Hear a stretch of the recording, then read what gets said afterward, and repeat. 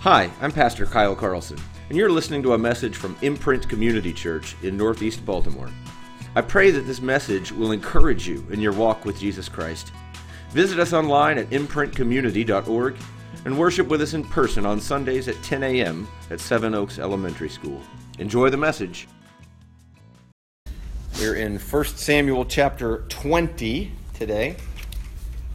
In chapter 19, Saul's secret plan or secret intention to put David to death becomes less secret as he lets his inner circle of advisors, including his son Jonathan, in on the plan and says, let's kill David. And of course, that puts the servants of Saul on mission to go and kill David. That is their task. They're not supposed to ask questions. They're simply supposed to obey the king, which put Jonathan in a really awkward position because Jonathan, you remember, back in the beginning of chapter 18, has actually already covenanted his loyalty and love to David.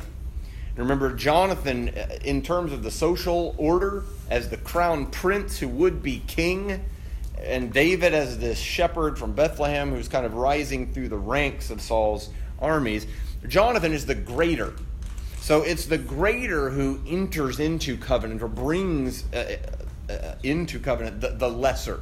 And so Jonathan has, in real humility here, lowered himself in order to bring David into this covenant. And he has sworn allegiance and loyalty and love.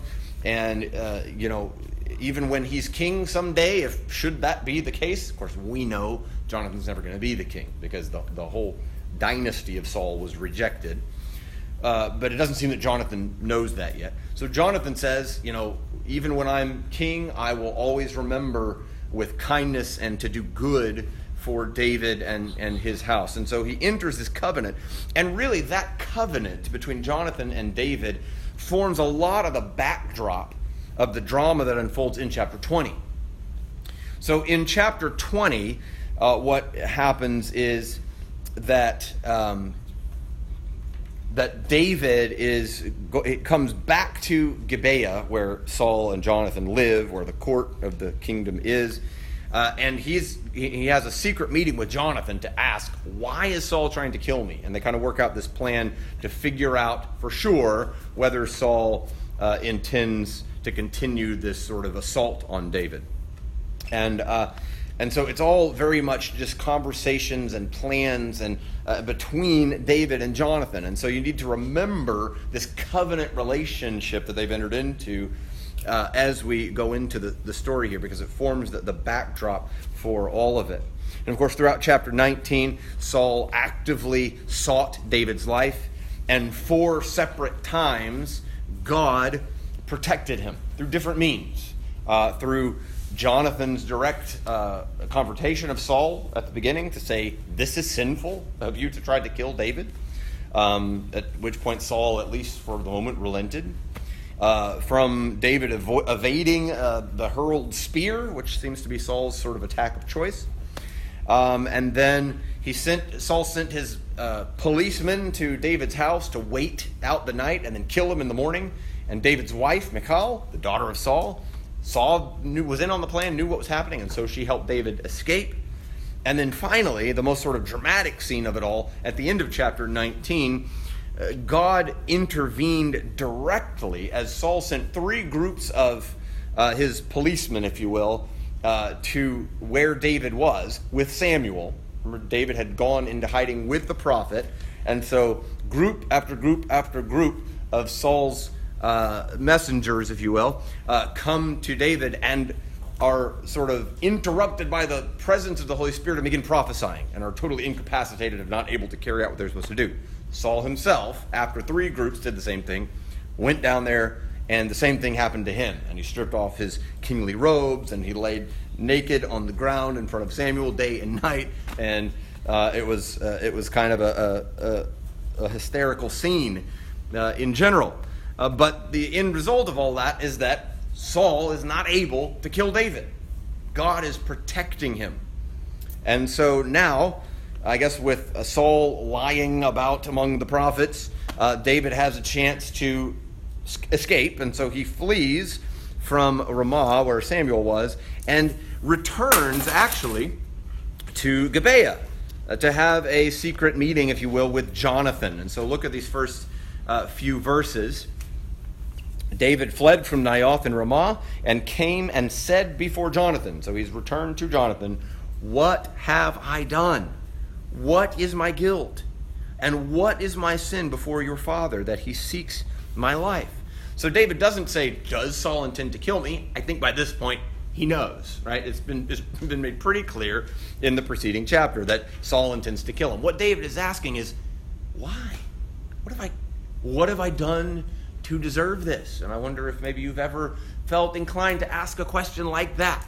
Why is this happening? Why is this hardship in my life? Haven't I done the, quote, right things? Haven't I obeyed God? Haven't I done what he's asked me to do? Why then does the king seek my life, as it were? And in some ways, I think it's a fruitless question. There's never a satisfying answer to the why question. Why is this happening?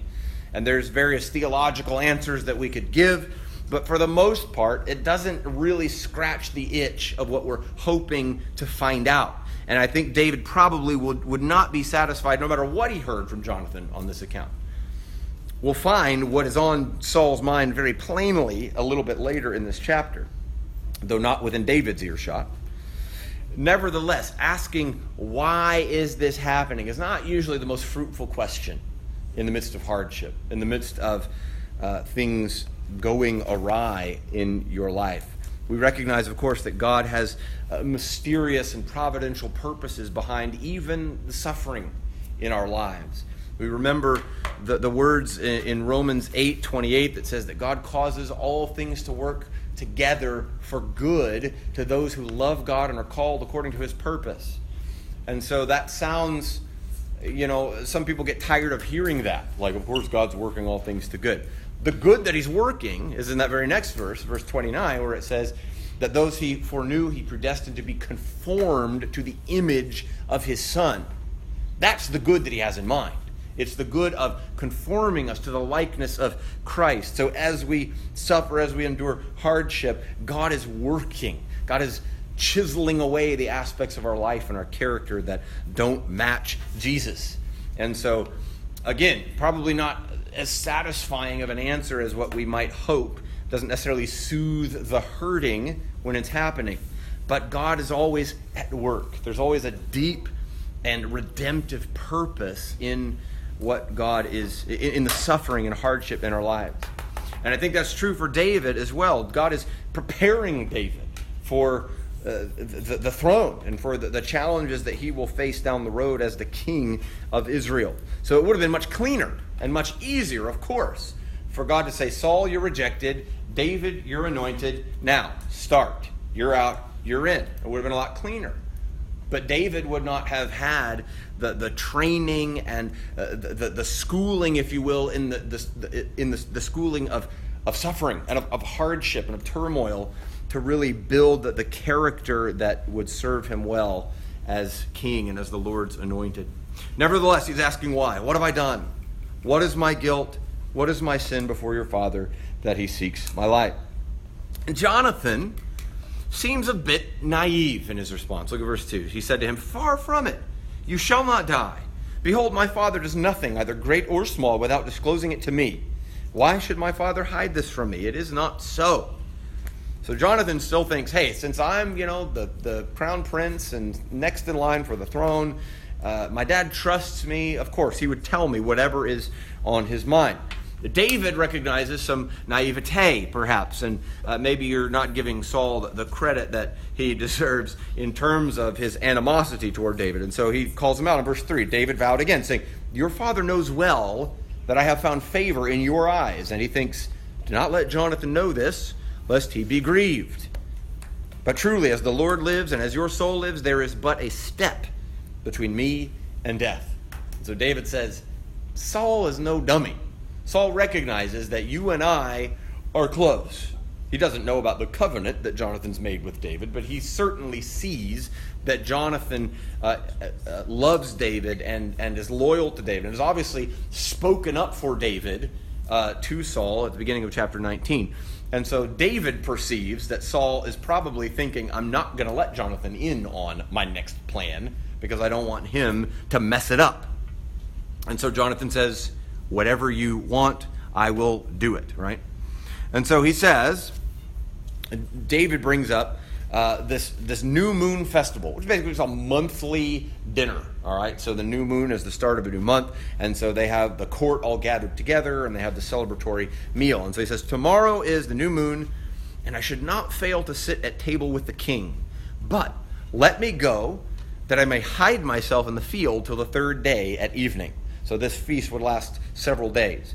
And he's saying, I'm going to go hide for the first 3 days of this meeting. Verse 6, if your father misses me at all, then say, David earnestly asked leave of me to run to Bethlehem, his city, for there is a yearly sacrifice there for all the clan. So they've got a kind of a secret plan here. I'm going to be hiding. If Saul doesn't miss me, then no big deal. But if he ever turns to you and says, where's David? Then say, he asked me to let him go to Bethlehem to make this sacrifice. So kind of telling this story on his behalf. And if he says, verse 7, if he says, good, it will be well with your servant. But if he is angry, then know that harm is determined by him. And I think most of this is for Jonathan's benefit. Because I think at this point, David already knows. David had 4 separate encounters in chapter 19 of Saul directly, or at least with his policemen, trying to capture and kill David. So I think he knows. But Jonathan seems to be a little bit slower to believe that Saul is really actually going to do this. And so I think in some ways David is kind of trying to prove to Jonathan it's not as good as you think it is. And so he says, I'll be hiding and you tell that story. Verse 8, therefore deal kindly with your servant. Again, David recognizing himself as the lesser in this relationship, calling himself your servant. Therefore deal kindly with your servant, for you have brought your servant into a covenant of the Lord with you. But if there's guilt in me, kill me yourself. For why should you bring me to your father? It's like, if I'm actually guilty and I deserve to die, just get it over with, right? This will be much easier if you would just strike me down right now. I think there's a real humility and kind of earnestness on David's part to really want to do the right thing, to really want to please God. And if I have done something that's worthy of death, then let's just get it over with. Let's save Saul the trouble and do it right now. Of course, Jonathan says, far be it from you. If I knew that it was determined by my father that harm should come to you, would I not tell you? Then David said to Jonathan, who will tell me if your father answers you roughly? In other words, if he's like, where's David? And Jonathan gives his story, and Saul's not happy with that story. How am I going to know that? Jonathan says, come, let's go out into the field. And so they both went out into the field. Jonathan has an idea. All right, here's how we're going to work this out. So the first thing that Jonathan does when they go out into the field here, instead of getting right into the details of the plan, here's how I'll communicate with you, is to renew his covenant, to renew his commitment to David. And he asks David to remember him favorably when and if his kingdom should arrive. Look at verse 12. Jonathan said to David, the Lord, the God of Israel, be witness. When I have sounded out my father about this time tomorrow or the third day, behold, if he is well disposed toward David, shall I not then send and disclose it to you?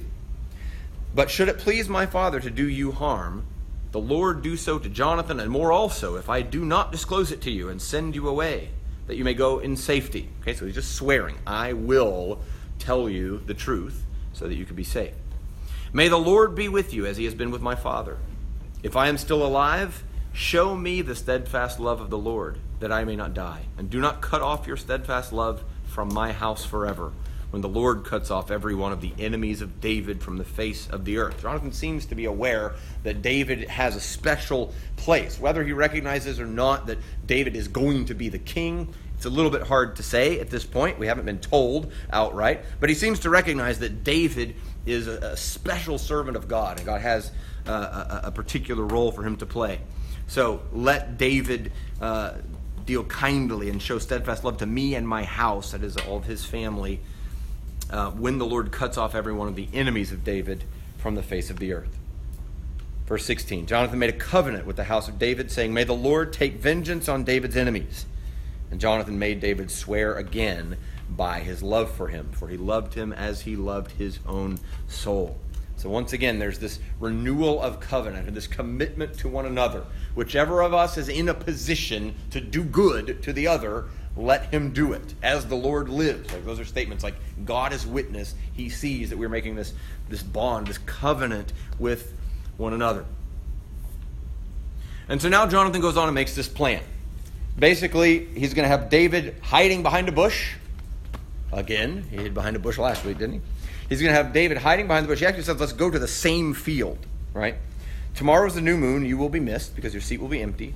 On the third day, go down quickly to the place where you hid yourself when the matter was in hand. So we're talking about the very same spot where he had hidden when Jonathan confronted Saul in chapter 19. Remain beside the stone heap. I will shoot 3 arrows to the side as though I shot at a mark. And behold, I will send a boy, saying, go find the arrows. If I say to the boy, look, the arrows are on this side of you, take them, then you are to come. For as the Lord lives, it is safe for you, and there's no danger. But if I say to the youth, look, the arrows are beyond you, then go, for the Lord has sent you away. And as for the matter of which you and I have spoken, behold, the Lord is between you and me forever. And so the plan is basically probably to avoid, like if Saul has people watching Jonathan, especially if he's walking out alone somewhere and Saul knows that he's, making plans with David or whatever, trying to protect him, Saul's probably got an eye on him. So lest he go out into a field alone and then just like be seen out in the open talking to David, he has this plan. I'll go out with a boy, a servant, and I'll have my bow and arrow, and I'll just be shooting, which is probably something he does all the time, just target practice, and then sending a boy to go pick up the arrows. So you're within earshot, you're back behind that bush over there, I'll shoot the arrow. And if I say, hey, it's right here, go grab it and come back, then I'm basically saying to you, the coast is clear, you can stay. But if I shoot it far and then tell the boy, the arrow is beyond you, go get it, what I'm really saying is to David, get out of here. It's not safe for you, right? So it's kind of the secret message. To anybody who's watching, it just looks like Jonathan's doing target practice, and he's got his servant running for arrows. But of course, between Jonathan and David, they know that there's this secret communication going on that will let him know either seems to be safe and you can remain, or get out of Dodge, all right? So that's what they set up. And then again, reminds him of this covenant. As I have spoken, behold, the Lord is between you and me forever. And so now Jonathan is going to test Saul's intentions. So David hid himself, verse 24, David hid himself in the field, and when the new moon came, the king sat down to eat food. The king sat on his seat, as at other times, on the seat by the wall. Jonathan sat opposite, and Abner, remember that's Saul's brother, sat by Saul's side, but David's place was empty. Yet Saul did not say anything that day. Remember, there's multiple days of this feast. On the first day, he doesn't say anything, for he thought something has happened to him. He is not clean. Surely he is not clean. So he's thinking maybe he was fighting with an enemy, or he came in contact with a wild animal or something, and so he's just ceremonially unclean and not allowed to be at the court around the ritual food, right? And so surely he'll show up tomorrow. He's just waiting for the next day to where he'll be clean and he can come. So he doesn't say anything day one. But on the second day, the day after the new moon, David's place was empty. And Saul said to Jonathan, sure enough, here we go, why has not the son of Jesse come to the meal, either yesterday or today? So then Jonathan tells him his story. Well, David asked me to let him go to Bethlehem to make sacrifice. And he said, if I have found favor in your eyes, then let me go and see my brothers. For this reason, he has not come to the table. Look at verse 30. Then Saul's anger was kindled against Jonathan. It's interesting. You expect him to be immediately angry with David, but his anger first is at Jonathan. And he said to him, you son of a perverse, rebellious woman, do I not know that you have chosen the son of Jesse to your own shame, and to the shame of your mother's nakedness? So he recognizes immediately what's going on. Saul's no idiot. Saul recognizes Jonathan is helping David. And he says, you have chosen the son of Jesse to your own shame. to your mother's shame. Like, you brought disgrace on our family by choosing loyalty to David instead of to me. And then he makes a statement that is staggering in its audacity, in its underestimating of God, and its absurdity, really. In verse 31, he says, "For as long as the son of Jesse lives on the earth, neither you nor your kingdom shall be established. Therefore send and bring him to me, for he shall surely die." The reason that is so staggering to me is that it reveals how little Saul seems to really understand or believe about what God has clearly said to him. Back in chapter 15, God said, "You are rejected from the kingship," right? The kingdom is not yours anymore. So he's still on the throne. He still recognizes the king. We're in this transition period. And Saul seems to think, well, I guess he didn't take it away after all, or God really didn't mean what he said. Because he thinks that the only reason his kingdom is at risk is because of David, right? David is successful. David is popular. He seems utterly blind to God's judgment in his own life. Unrepentant regarding his own patterns of pride and neglect of God's word that ended his kingdom in the first place. Over and over, God had said, wait for the prophet, do things by my word, don't offer this sacrifice until Samuel shows up, etc. And Saul just kept going, no, I'm going to do things my own way. I don't feel the need to wait for God. I don't feel the need to submit myself to the word of God. And so eventually, God said, that's enough. I'm removing the kingdom from you, and that is his judgment upon Saul. And Saul has the audacity to say, as long as the son of Jesse lives, you or your kingdom will not be established. As if Jonathan and his kingdom have any chance to be established. God has already spoken. God has already delivered this judgment. Jonathan will never be king. Not because of anything that Jonathan's done, but because of Saul's disobedience and rejection of God's word. And yet Saul thinks if we can just kill the anointed one of God, then it'll all stay the way it is, and I can pass my kingdom on to my son Jonathan. It's utter denial of reality. And it stems from this blindness to his own sin. His neglect of God's judgment. Maybe just disbelief. Maybe he just doesn't believe what God said. God said he's going to end my kingdom, but I don't see it. I think I'm going to keep it. And if God thinks he's going to raise up somebody to be the new king, guess what? I'm going to kill him. I'll still be the king. I'll just keep doing that as long as it takes. Maybe that's what's in Saul's mind. He thinks he can somehow reverse God's judgment or thwart God's plans just by killing his anointed. As though, A, God couldn't just protect his anointed, which he's already been doing for quite a bit here, or that he couldn't just anoint somebody else if Saul did succeed in killing one. It's not like God's plan is going to be thwarted somehow by Saul's, ingenuity or rage or whatever. In a battle between God and Saul, who do you think is going to win? But Saul is totally blind to that. And I think there's a caution for us here not to turn a blind eye to the conviction of the Holy Spirit. When we read God's word and we feel pierced at the level of conscience, of sin, of wrongdoing, of uncleanness or impurity before God, don't turn a blind eye to that. Don't explain it away. Don't turn a blind ear or a deaf ear to the correction of brothers and sisters in Christ.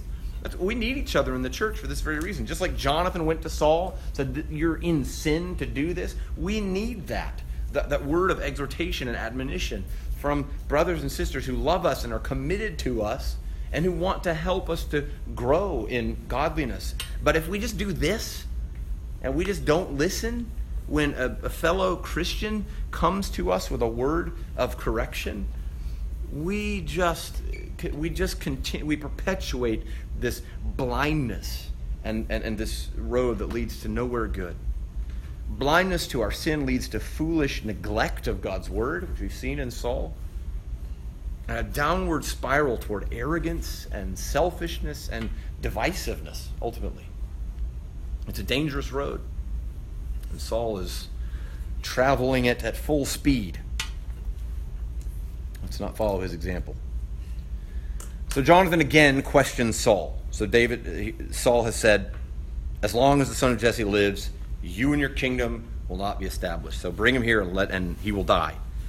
In verse 32, then Jonathan answered Saul his father, why should he be put to death? What has he done? And so now he's basically asking David's question. This chapter opened with David asking Jonathan that. Why is he seeking to kill me? And so Jonathan puts that to Saul directly. What has he done? Why are you trying to kill him? Of course, Saul had really just revealed why, right?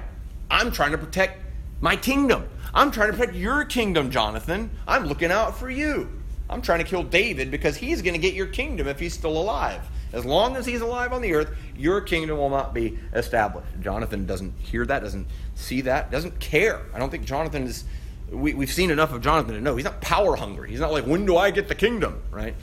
So why should he be put to death? But Saul hurled his spear at him to strike him. There's Saul with the spear again. There's always a spear handy when he's angry. And he chucks it at his own son to attempt to kill him in just a blind, bitter rage. So, look at this line. So Jonathan knew that his father was determined to put David to death. Yeah, that's a fair conclusion. Actually, he might be trying to put me to death too. I might wonder that if I were Jonathan. And Jonathan rose from the table in fierce anger and ate no food the second day of the month, for he was grieved for David, because his father had disgraced him. And even there, Jonathan's anger towards Saul is not at his own dishonor. It's not, how dare you throw a spear at me? It's, how dare you dishonor the anointed of God by setting out to kill him. Jonathan's such an example of just faithful, God-honoring love and commitment here. So now, Jonathan's going to go out into the field, and he's got to let David know, all right? Things did not go so well. Saul clearly has made his intentions known, and so in the morning, Jonathan went out into the field to the appointment with David, and with him, a little boy, just a servant who he's going to have grab his arrows. And as arranged with David, so David, we assume, is hiding in behind the bush, and Jonathan shoots the arrows a long way off, beyond the boy, right? Because we've learned he needs to get out. And so he shoots the arrows a long way off, and he calls to the boy, hurry, be quick, the arrows are beyond you. Do not stay, he said, down in verse 38. Jonathan called after the boy, hurry, be quick, do not stay. So Jonathan's boy gathered up the arrows and came to his master. But the boy knew nothing. Only Jonathan and David knew the matter. So, in other words, their plan, kind of secret communication, worked. The boy didn't suspect anything, but David gets the message. I got to get out of here. And as soon as the boy had gone, verse 40, Jonathan gave his weapons to his boy and said to him, go and carry them to the city. And so the boy takes his bow and arrow and runs back to the city with his stuff. And verse 41, as soon as the boy had gone, David rose from beside the stone heap and fell on his face to the ground and bowed 3 times. They kissed one another and wept with one another, David weeping the most. Interesting little detail. Then Jonathan said to David, go in peace, because we have sworn, both of us, in the name of the Lord, saying, the Lord shall be between me and you, and between my offspring and your offspring forever. And he rose and departed, and Jonathan went into the city. So David is a fugitive from the law, if you will, through no wrongdoing of his own, but he's on the run. So there's a couple of things here in this story that I think we can glean, that we can learn about the ways of God and how we can follow him. The first thing is to recognize that God's at work, but he's not on your timeline. God's at work, but he's not on your timeline. You got to ask, as you're reading through this story, how long will he let this mess with Saul continue? Would have been so much easier and cleaner and healthier for Saul to just step aside and David to take his place on the throne. Like, why is this still going on? Why is the rejected king still in power and the newly anointed man of God a fugitive? It almost drives you crazy. Like, you just go, Saul, just get out of the way. Why do the wicked prosper? It's the way that some of the Psalms ask the question. And I think we can feel that same way at times as we look at our own lives and the world around us, and we think about what God is doing, the kingdom that he's building. When will things be set right? Why does God wait so long to punish wickedness and to let righteousness reign? It seemed through chapters 16 to 18 that David's rise would result in Saul's dethroning and David's ascent to power. And now the anointed is on the run as a fugitive from the law. It seems hopeless, like the kingdom will never come. But God is building his kingdom. God has not forsaken his anointed. God has not forsaken his people.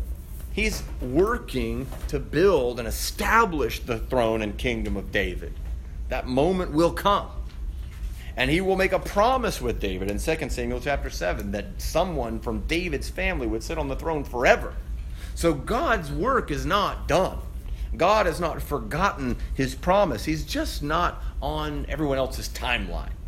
David might be thinking, how long do I got to be on the run here? Can't you just let Saul keel over and die so that I can go back and be the king like you've told me I will be? God is at work. He's just not on our timeline. There's always hope in the midst of darkness and brokenness. Might seem at times like God's plan is failing. We're waiting for the kingdom and it never seems to get here. But we know that God has not forgotten. We know that God is working. And so we wait with faith and with anticipation, and we trust God. You know, maybe you're in a fight against your own indwelling sin, and you think, why hasn't God given me victory over this yet? Surely he wants me to defeat sin. Where is he? Why am I still struggling with this? Why can't these desires just go away? Right? You ever thought something like that? Don't despair. Just because God isn't working on your timeline doesn't mean God isn't working. We know there's a day in his presence when sin will be gone. We will no longer struggle with indwelling sin. But we got plenty of time between now and then to wrestle and to struggle and to suffer and to be reminded of our own weakness and frailty and brokenness. God is at work. He hasn't forgotten you. He's just not on your timeline. Remember the verse in 2 Peter chapter 3, verse 8? It says, do not overlook this one fact, beloved, that with the Lord 1 day is as 1,000 years, and 1,000 years as 1 day. The Lord is not slow to fulfill his promise, as some count slowness, but is patient toward you, not wishing that any should perish, but that all should reach repentance. If it seems like God is taking his sweet old time and establishing his kingdom, you ever think just return already? It's such a mess. The world is so broken and there's so much hatred and violence and sin and wickedness. Just come back and start your kingdom now. So we might think God is slow, right? God is sluggish. But he says, no. God is not slow concerning his promise, as some of you think about slowness like this. What the Lord is patient. He's patient toward you. Yeah, he hasn't brought his kingdom yet. He hasn't swooped in and set everything right. But take that as a mark of God's patience with you in your own journey toward him, your own journey of faith, in your own battle against sin. It's not over yet because God is still working. God is patient with you, wanting all to come to repentance. So God is always at work. He's just not on your timeline. The second thing I think we can see from this chapter is the importance of covenant. And it's an old word and an old concept, and really our lives, except for a few ways, don't really bump into the idea of covenant very often. But we have a really good picture here in Jonathan's covenant faithfulness to David. at great cost to himself, where it demonstrates to us like a kingdom-shaped set of priorities, really. Jonathan risks his relationship with his father. He risks his own kingdom, which, of course, we know God's already rejected Saul's family from the throne, but he doesn't know all that. Even his very safety. At this point, he's got spears hurling at him, too. And it shows us a kingdom-shaped set of priorities. Dale Ralph Davis says this: Jonathan had acknowledged that the kingdom was Yahweh's and therefore David's. So his life did not need to be centered in his ambition, but in God's providence. Life does not consist in achieving your goals, but in fulfilling your promises. That is the way that Christians ought to live. We're not about ambition and goal setting and achieving all the hopes and dreams that we've ever had for ourselves. We are about making and keeping promises. Promise is at the heart of Christianity. Yes, we make promises to God, right? We vow we're going to follow you, we're going to live for you. But even more important than that is his promise to us in Jesus Christ to never let us go. Like Jesus said to his disciples, I am with you always to the end of the age. Like Jude says at the very end of his little letter, God is able to keep you from stumbling and to present you blameless in his presence with great joy. God has made promises to us. He will never let us go. We are always in his hand. He will be faithful to us. So promise, covenant, is right at the center of what it means to live as a Christian. And there are a few ways, I think, that we do have covenant sort of woven into our lives. One of those that we're familiar with is a covenant of marriage. And everybody is not married, so that doesn't apply to every single person. But the covenant of marriage is one that we're familiar with. We see it all around us.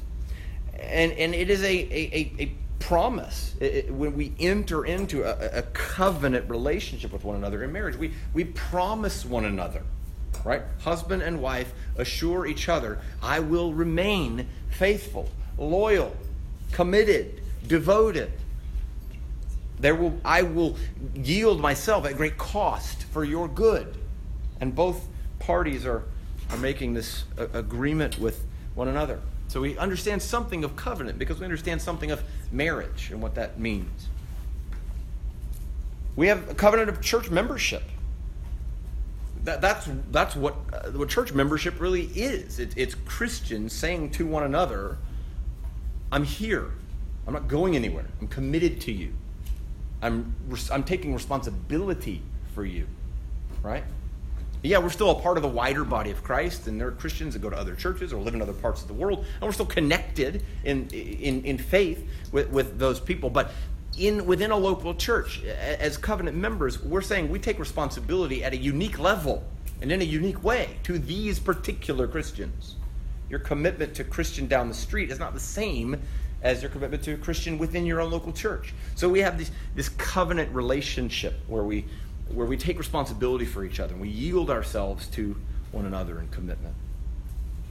And Jonathan and David, again, give us a good picture of that. And then finally, as I already mentioned, but the most important covenant in our lives is salvation in Christ. God has entered into covenant with us. Again, the greater bringing the lesser into covenant with himself by saying, you are mine, and I am committed to you, and I will uphold your life and your salvation. When you think of the covenant here between David and Jonathan and the situation, Jonathan's farewell seems absurd on the surface. Because what he says to David in verse 42 is, go in peace. Excuse me, peace? Where is there peace in this situation? David is on the run because the king seeks his life.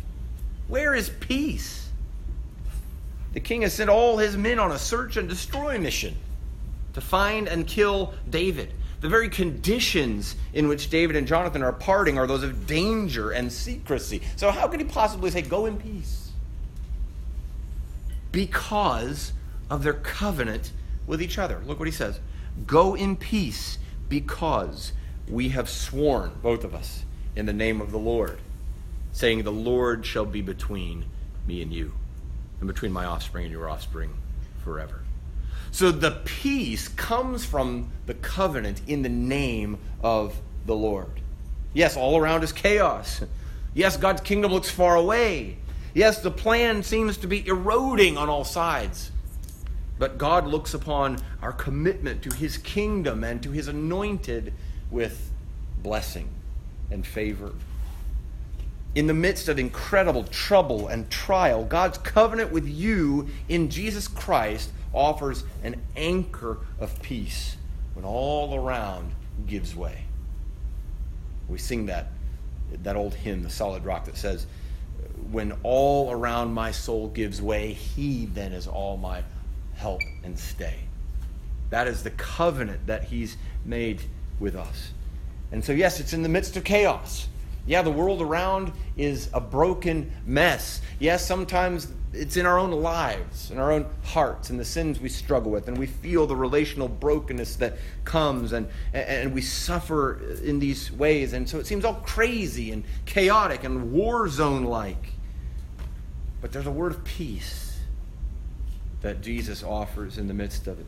In this world you will have trouble, but I give you my peace, right? To quote Davis one more time as we conclude, he says, biblical peace is not often a general tranquility, but rather a rightness at the center in the midst of much turmoil. The Christian then does not have peace because things are peaceful. He has peace because a greater one than Jonathan has pledged his friendship to him. If you doubt that, you've not been listening at the Lord's Supper. This cup is the new covenant sealed in my blood. It is the covenant bond of that unforsaking friend that speaks peace in our disappointments, dangers, and even disasters. Praise God for his covenant faithfulness to us. Let's pray.